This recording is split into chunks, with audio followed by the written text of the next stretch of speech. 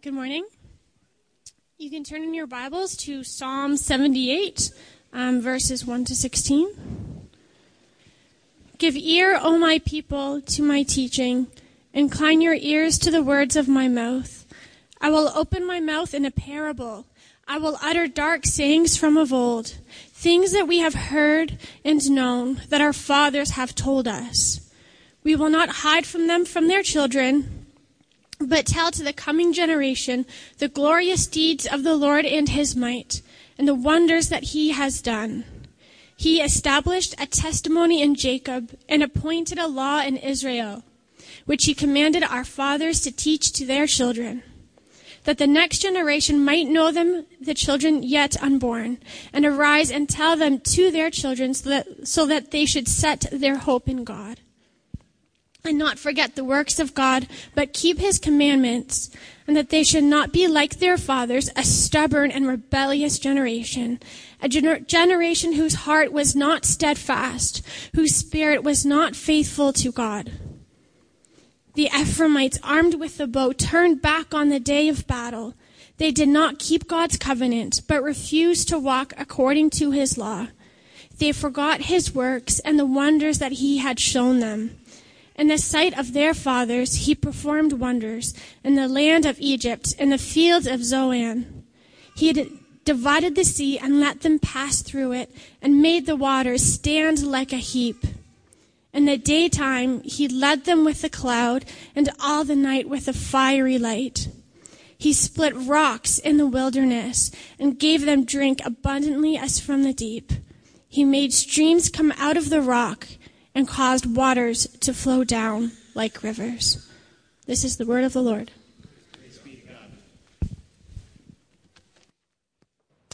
Heavenly Father, we thank you so much for what you did in and through Catherine in South Asia.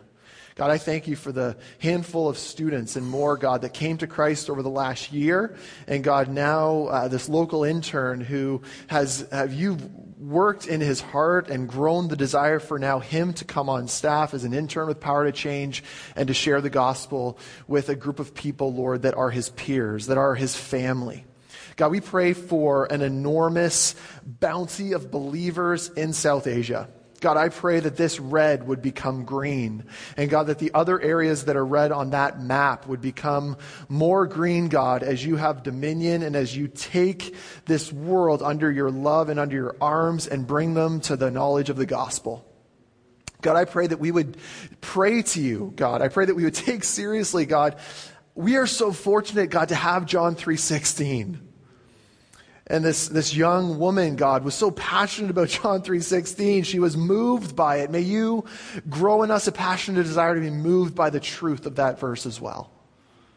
So, God, that it would permeate out of us into our neighborhoods, into our workplaces, God, that it would be a message that would not be left inside, but it would be the good news that it has always been intended to be.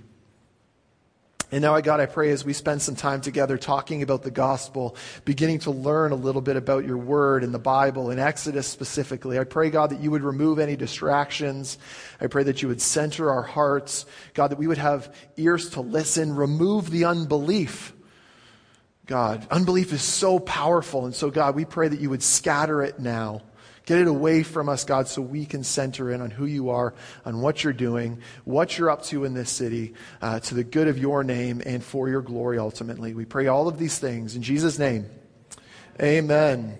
Well, it is good to be here this morning and to begin journeying with you in a book of the scriptures that, if many of us are honest with ourselves, we know the stories of, or the individual stories of, but we maybe don't know things more specifically. If you would like a Bible this morning, we have them. Our ushers have them. You can raise your hand. They'll give you one. It'd be helpful maybe to have one here. If you do not have a Bible, please take this one home with you. We can get more, but we want you to make sure that you have one. I want to ask you a question as we start in this journey of the book of Exodus. What is a defining moment or story in your life? This is a rhetorical question. I'm not looking for exact answers. But what would you say in your life is a defining moment or a defining story? If you're a follower of Jesus, you're a Christian, you believe the good news of Jesus, you might define that defining moment or story at the time when you came to know Jesus. You said, my worldview prior to coming to know Jesus was this. My worldview after I came to know Jesus is now pursuing Him, His good in my life, and His glory. That might be the defining moment for you. If you're not a follower of Jesus, you might look back at something from your childhood. You might look to a relationship you had. Maybe it's when you started university. Maybe it's when you feel like you came into some sort of enlightenment or truth of what you believe is the truth of the world. It could be any of these things. And sometimes what happens in our lives is these defining moments recur over and over and over again, where we look back and we say, that was a significant time. It's so significant, actually, that it's currently affecting my present. You ever had one of those stories in your lives that keeps recurring? The story of the Exodus is one of these stories for the Israelite people, the people of the Old Testament, the Hebrews. This was that story that constantly comes up over and over and over again. Old Testament scholar Alec Motyer says there's references to the Exodus over 24 times in the Old Testament alone. It appears in Deuteronomy, the Psalms, Micah, Luke, Acts, 1 Corinthians, and Hebrews. And as a result, one of the key descriptions of God moving forward throughout the scriptures is similar to what we find in Exodus 20 verse 2, which is this: I am the Lord your God who brought you out of the land of Egypt. Because this becomes a defining characteristic of who God is based on what He had done for the Israelite people. So this is one of the reasons why Exodus and studying this story in this book is so important, because it's such a defining moment for the whole of the scriptures. So what I want to do this morning is I'm really seeking to whet your appetite for what this enormous, beautiful book is really all about. So today is going to be very introductory to the book at large. And then next week we'll begin going through chapter by chapter, verse by verse, and studying the intricate details of what we find in this incredible story. Now, a couple of notes before we begin. You need to leave the Prince of Egypt at the door. Okay, if you've ever seen that cartoon movie, The Prince of Egypt, you need to leave it at the door. You need to leave at the door Exodus, Gods and Kings, the more recent film with Christian Bale. Because the truth of these films is, as much as they're trying to follow a storyline, they do a terrible job at getting the intricate details put together. One, for example, and this is a bit of a history lesson as we start, is oftentimes when we think of Egypt, maybe we think of more current understanding of Egypt. We think pyramids and what most people think is camels. In the story of the Exodus and what we find in the Bible, as we study history, camels actually didn't come to be part of Egypt until Persian culture, which was about 1,000 years later than the time of what we're studying here. So if you're thinking, oh, Moses, he probably rode some camels. They're not riding camels yet, folks. Their actually primary mode of transportation at that time was using donkeys. Okay, so why am I telling you this? Leave your preconceived notions at the door. Get ready for what it actually says here. Very, very important. Now, as we jump into the story of Exodus, I want to give us all a little bit of an understanding of the 50,000-foot view, the 30,000-foot view, the 10,000-foot view.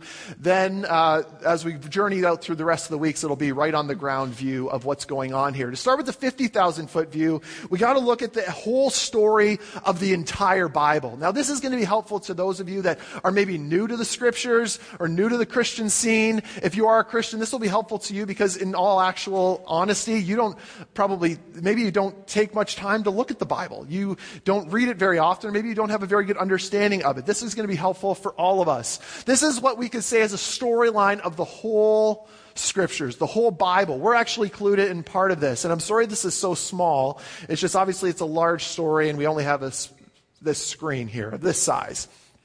Beginning of the story, we have the grand storyline, the grand arc, which is creation. This is the lines at top. Creation, fall, redemption, recreation.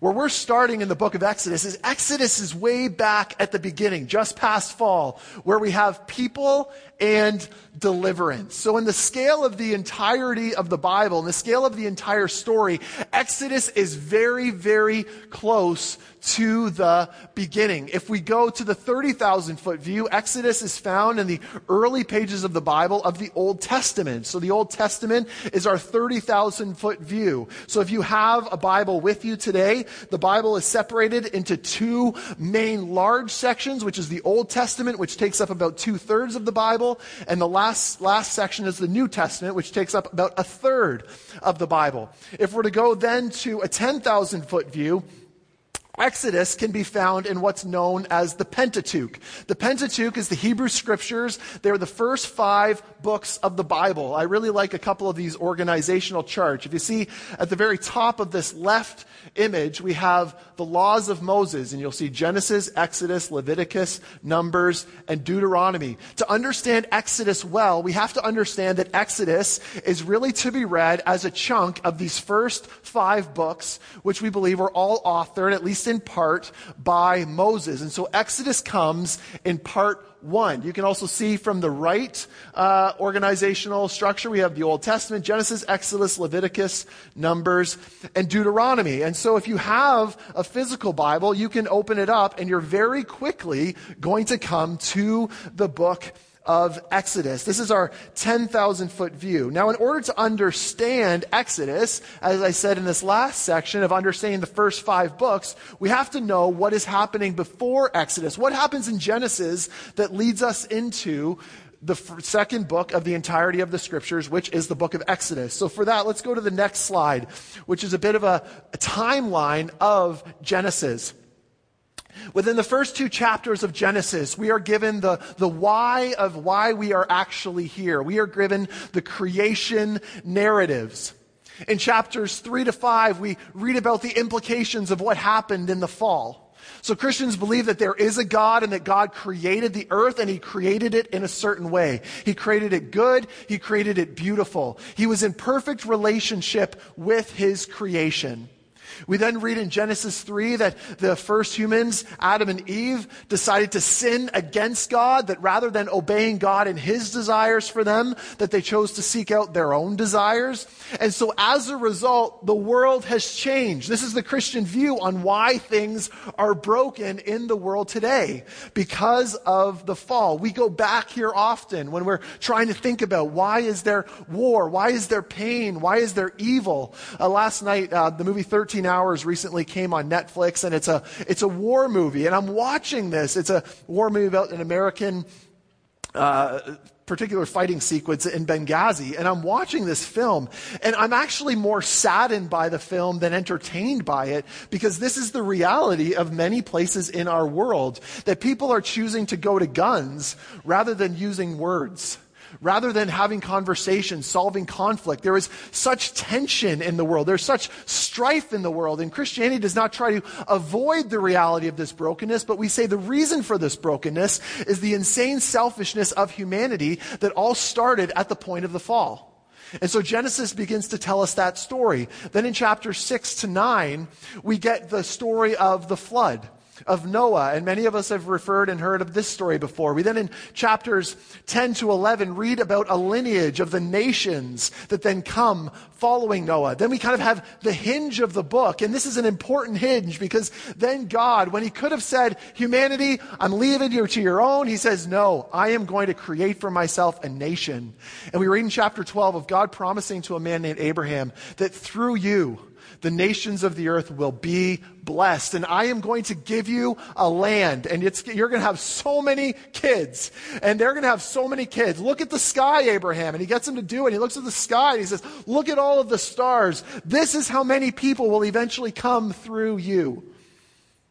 Well, then from Abraham, we go to his son Isaac from chapters 26 to 27. We then jump to Jacob, which is chapters 28 to 36. And then we find ourselves in the story of Joseph, which covers chapters 37 to 50, a large portion.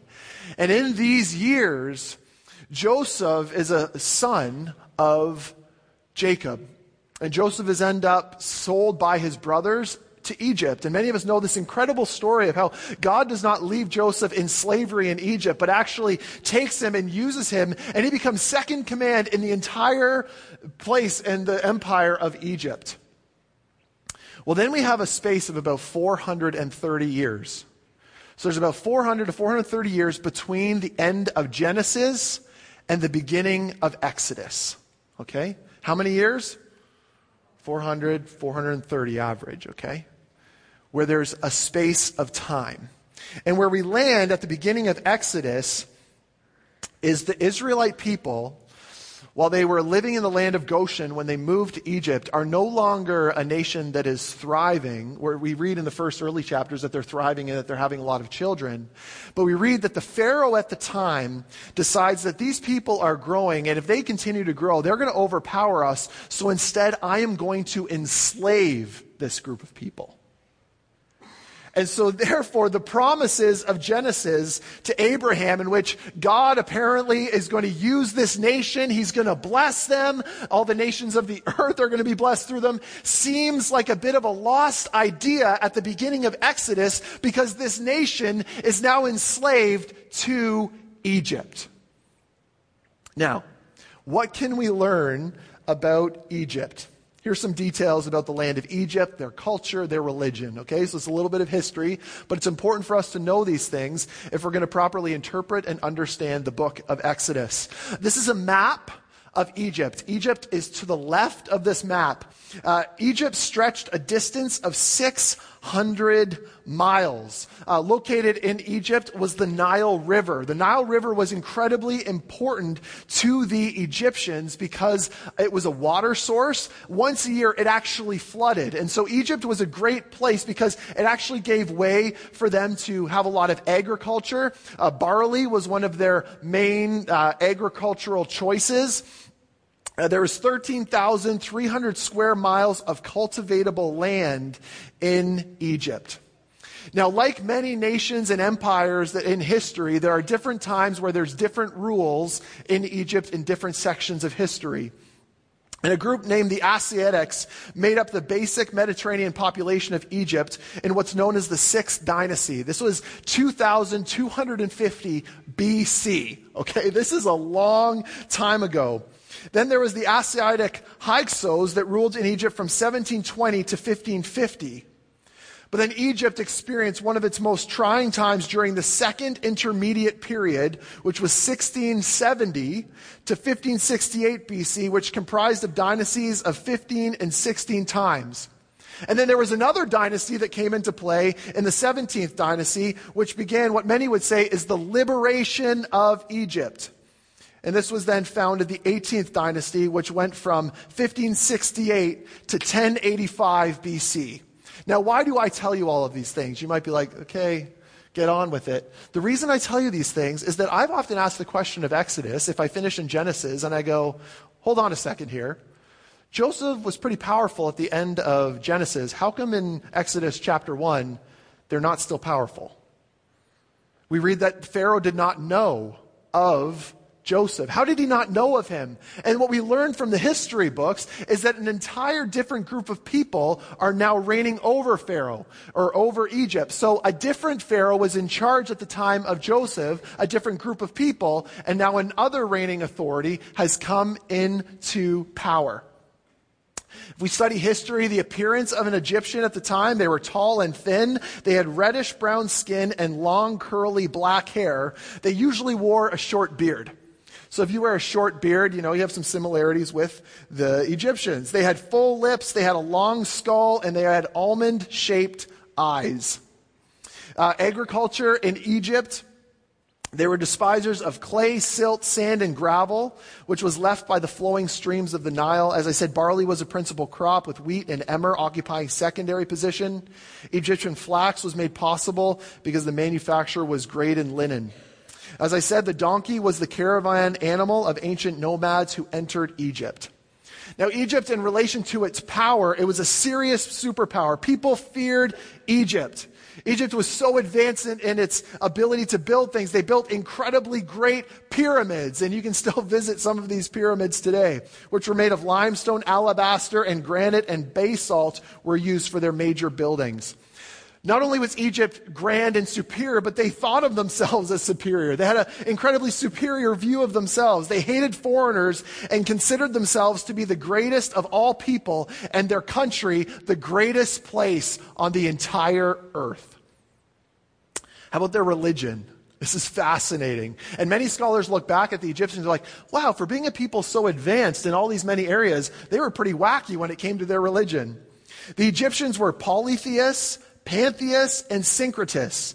They believed in many different gods, that all aspects of nature partook of the divine and were in some sense cartoonimonious or continuous, and that exclusivism in religion was foolish. It was said that the Egyptians were in touch with dark powers.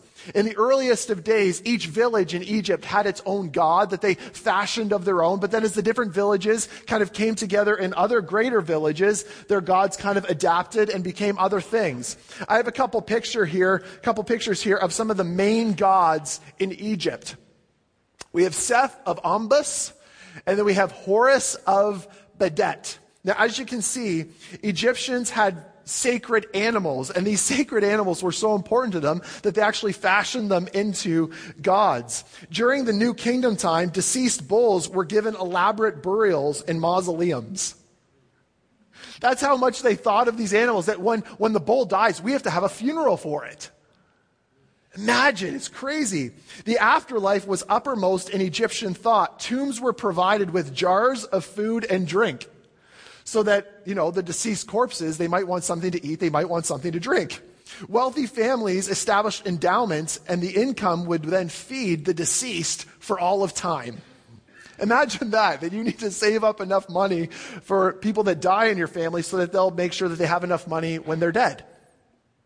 The deceased also depended upon the prayers of the survivors to guarantee their welfare. Egyptians believed that they had a protective spirit or genius who was born simultaneously with an individual and had a close relationship with them throughout life. As we study Egypt a little bit more, we actually read that there is evidence, in addition to the Bible, that Egypt was enslaving a Semitic people in the decades leading up to the Exodus, as noticed in a papyrus dated 348, which dated back to Ramesses II. So it's not just the Hebrew scriptures or the Bible that we look at and say there is actual evidence of slavery. In the history books, we find evidence that there was a people group being enslaved by the Egyptians. Now, if we jump a little bit more into, this is now our 1,000-foot view of Exodus. Exodus can be separated into two sections. The first section is chapters 1 to 18, or 19 as some scholars and theologians say. And then the second section is chapters 20 to 24. Part 1 is about the story of God's deliverance from Egypt. And then part 2 is the glory of God at Mount Sinai when God gives his people their law. You were in Egypt, you were living one way, you are now my people. Out of Egypt, I have freed you. This is how I desire and want you to live. Traditionally, Moses is seen as the author of the Pentateuch, the first 5 books of the Bible, though he may not have written everything. And so many people believe actually in time, Ezra, who's a prophet in the Old Testament, compiled the Pentateuch for the Israelite people. Most people believe that Moses likely wrote this when they were in the wilderness so that the future generations would know the story of God and his people. I actually have a couple of pictures of some of the early manuscripts that we have of Exodus. The one on the left is the Leningrad Codex. This is actually Exodus 15, verse 21 to 16, verse 3. Obviously not in a language that you can read. And then the Nash Papyrus, which is in 2nd century. And so there's many, many manuscripts that have been handed down throughout time for us to be able to study and that scholars have used in compiling what is the Bible that you and I have today. It's fascinating. Isn't that kind of neat? Many of us kind of pick it up and are like, oh, English, great. But these are based upon hundreds of manuscripts that have been passed down throughout time that were taken excellent care of and are now things that scholars can study to date back to when things actually happened. We're going to jump forward a little bit, Pauline. We're going to jump to, now based upon all of this, why is Exodus important 3,500 years later? So you might be saying, okay, Pastor Matt, this sounds lovely. This sounds neat. The whole Egyptian thing. Why does Exodus matter for us today? And I got to be honest, I love the Old Testament. A lot of times when people are saying, oh, where should you start? They say, start in Matthew. Well, that's not a bad place to start, but you're missing all of the Old Testament. And so I'm passionate about the Old Testament, helping us understand it a little bit better. So why the Exodus 3,500 years later? Well, the first reason is this. Exodus gives us a clear picture of who God is. There is so much confusion, I would say, not only in our culture around God, around many gods, but I would say that there is confusion in Christian culture around who God is. And in Exodus, we're taught the realities of that we serve a God who is perfect and holy. We serve a God who is above all other gods and idols. Over the last number of weeks, we've talked about some of the idols in our lives, the things that we place in our lives that are above God.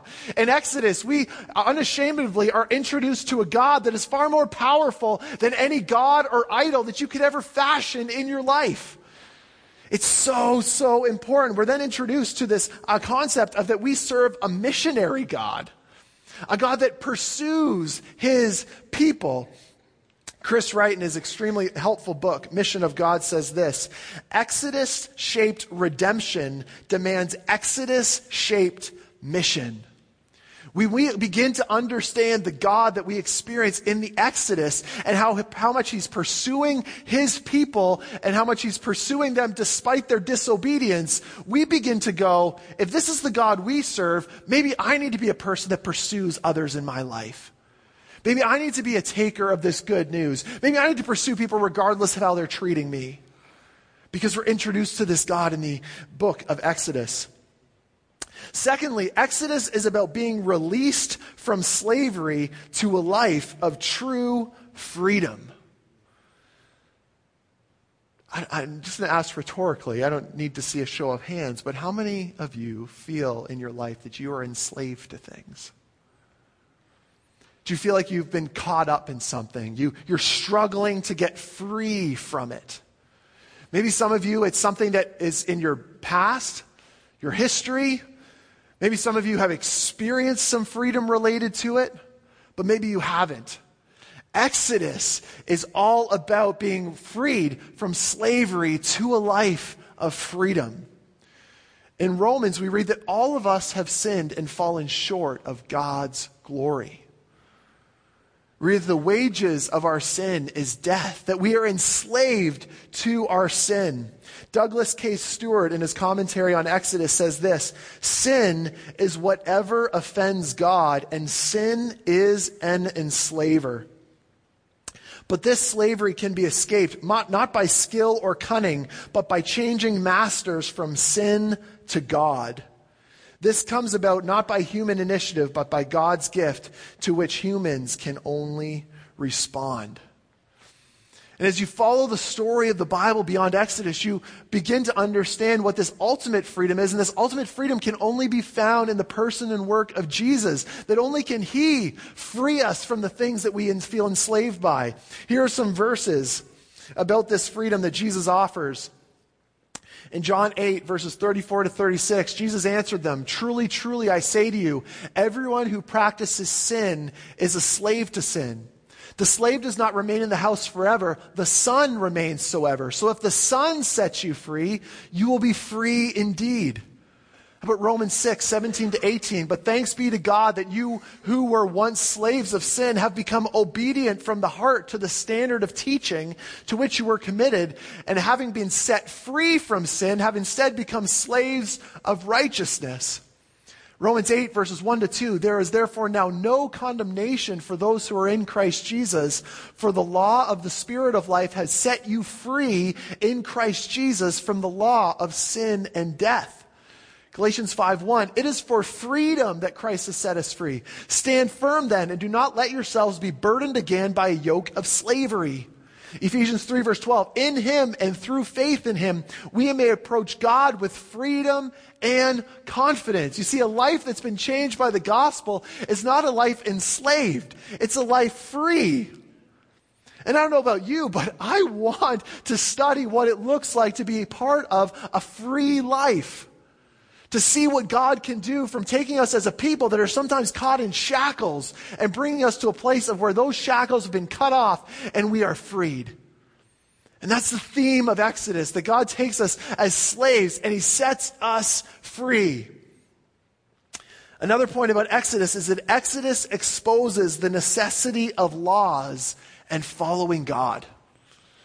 Some of us don't like that idea, but here's an excellent quote that I think is so helpful from Douglas Stewart. God is a guide, and his law gives guidance. Human law gives guidance for living peacefully and productively within a community.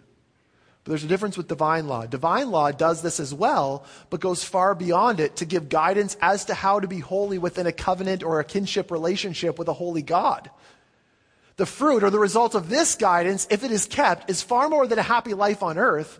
It is nothing short of an eternal relationship that begins to take a person out of the limits of temporal living for temporal pleasures and leads that person to eternal life in a setting where all the highest and noblest desires of life are actually provided instead of merely dreamed about.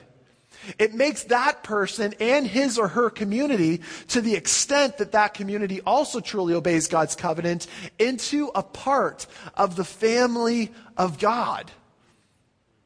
What this means is that you can have human law, and there's human laws that we all follow, but divine law transcends just this human law that we currently obey and follow, and actually brings us into relationship with one another. It's how you can gather with believers from all across the world, serve the same God, and be sitting under the same divine law. It brings us into a family. And Exodus says, we are part of this family, and here's what it looks like to follow this God. Exodus is also about a people in transition from one place to another. If you are a follower of Jesus, you will understand the reality that as we live in this broken world, we don't believe that this broken world is all that there is. We have belief and we trust in the fact that Jesus will return and he will remake and restore this world that we live in. And so in many ways, we are a people in transition. The theological phrase is inaugurated eschatology, the already and not yet, that we have experienced Christ, but yet we're awaiting the final restoration. And so we can actually identify with the Israelite people in Exodus because they're a people in transition as well. And then finally, Exodus points us to Jesus and the gospel. Jesus' triumphant death and resurrection was a greater Exodus. Jesus would pass through the waters of death in order to deliver his people from their bondage to their sin and take them to the new heavens and the new earth. Like Israel, we are saved from something, which is our slavery to our sin, for something to witness and to worship God. And like Israel, we are slaved by the blood of the Lamb. This is what we read in 1 Peter 1, verses 18 to 21 in the Message edition. Your life is a journey you must travel with a deep consciousness of God. It costs God plenty to get you out of that dead-end, empty-headed life you grew up in. He paid with Christ's sacred blood, you know. He died like an unblemished sacrificial lamb, and this was no afterthought, even though it is only lately, at the end of the ages, become public knowledge. God always knew he was going to do this for you. It's because of the sacrificed Messiah, whom God then raised from the dead and glorified, that you even trust God, that you know you have a future in God. So like Israel, we have been saved, and we are now sojourners in a holy priesthood, seeking to glorify God in word and deed until we have reached the promised land. Exodus welcomes us in. It says, come on this journey. Experience what Exodus was really pointing to, which is the future salvation and the restoration of all of humanity, not just the Israelite people. And so if you are a person and you're saying, I am enslaved, if you're a person and you're saying, I am not sure where I stand before this God, trust the good news of Jesus that before God, if your faith is placed in him, you are free. You are no longer a slave. When you repent, you change your way of thinking and you turn to God. Your way of living changes. And your life is like an exodus. And like when we baptize people and we put them beneath the water and then we lift them out. That's new life. They're dead to their old ways. They've come alive in this new life. They've passed through the waters like the Israelites passed through the waters. I don't know about you, but I'm stoked about Exodus. And I hope you're excited as well as we begin to journey and study this book together. This morning we have the opportunity to take communion. And communion is a symbol of the great Exodus. Exodus means to go out. And in communion, we have an opportunity to recall and to remember and to ultimately celebrate what God has accomplished for us in the person and work of Jesus. Christians unapologetically believe that Jesus was God, yet he was also man. That he was perfect, meaning that he was sinless. That he came to this earth, was not killed because of anything he did, but was killed because of what we have done. He then was buried, so he actually died, and then 3 days later came back to life as he said he was going to do. If somebody told you that they were going to die and yet 3 days later come back to life and they did it, I would probably think that you'd say, I should probably listen to this person. Jesus did it. We read in 1 Corinthians 15 that then after he came back to life, he appeared to over 500 people.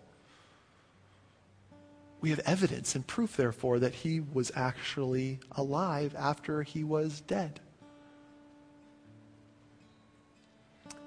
In communion, then, we are remembering what he has done. Now, communion is also a bit of a stark thing that we do because we need to understand that not everybody can take communion. If you were to celebrate in a tradition of something that you didn't truly understand, in many ways you would be diminishing that tradition. In the Christian tradition, communion is celebrating specifically what God has done for us through Jesus Christ. And so if you do not fully understand, nor have you placed your hope or your faith in this good news of Jesus, then you are not welcome to take communion. That does not mean that in the future, once you're to make this decision, you can take communion then. But the scriptures tell us that communion is for those who understand what communion is. The scriptures also tell us that communion is a time of where our relationships, where we can find forgiveness in relationship. It actually says that if you have if you've wronged somebody or you have unforgiveness between yourself and another believer, don't take communion. Go and find forgiveness with that person first. Apologize for the wrong that you have committed. And only then may you come to the table. Why? Because when you take communion, you're thanking Jesus for his forgiveness. If you can't forgive somebody else, how could you then accept the forgiveness of Jesus? Communion is also a time where we say, God, I believe that you have freed me, that I am no longer enslaved. So if you're sitting here and you're enslaved to sin, don't take communion. Now, if you recognize that I am free, but I am living in rebellion to that freedom, this is also a time in communion where you can repent and you can confess. And then you can take communion. Because you've come before God and you say, God, you know me, you know what I've done, yet you love me anyways. Thank you, Jesus, for your grace. Romans 8 verse 1 says there's no condemnation for those who are in Christ. You've been made new. You've been declared free, not guilty. And so you take communion. And so we as Christians take communion seriously.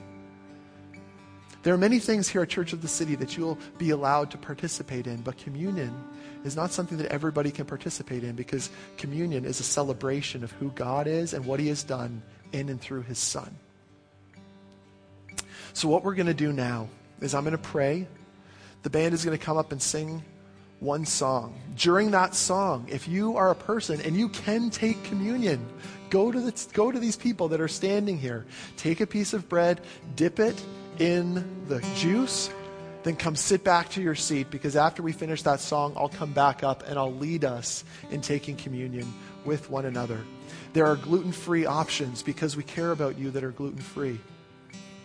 And so you can go to the back to Sarah. She can wave her arm there if you need gluten-free. Let's pray. Actually, I'm going to give you 30 seconds to a minute to pray on your own. This is maybe a time for you where you need to... You're already right with God because of what he's done for you, but maybe for you, you haven't gotten right with God yet. You haven't committed your life to Jesus yet. You haven't committed yourself to the good news yet. I want to invite you to do that today. And maybe you're a believer and you know the good news of Jesus. You say that you believe it, but yet in your actions, you're not believing it. This is your opportunity to confess. And then maybe this for you is a time where there's somebody else in this room, or maybe there's something you need to text and you need to say, hey, we need to get together because I need to extend forgiveness to you because I haven't done that. You don't need to take it today, but take that time to consider what you need to do. And then go and take. So let's pray. Heavenly Father, we thank you for the good news of Jesus. We thank you for the great exodus from our sin to a life of freedom. God, I pray that as we begin the study of this book, that you would open our eyes not only to who you are, how we're a people in transition, God, but that you would unveil to us, God, how we are enslaved and that you offer us a life of freedom. God, sin, when we practice sin, God, we are saying to you, Jesus, that you are not enough.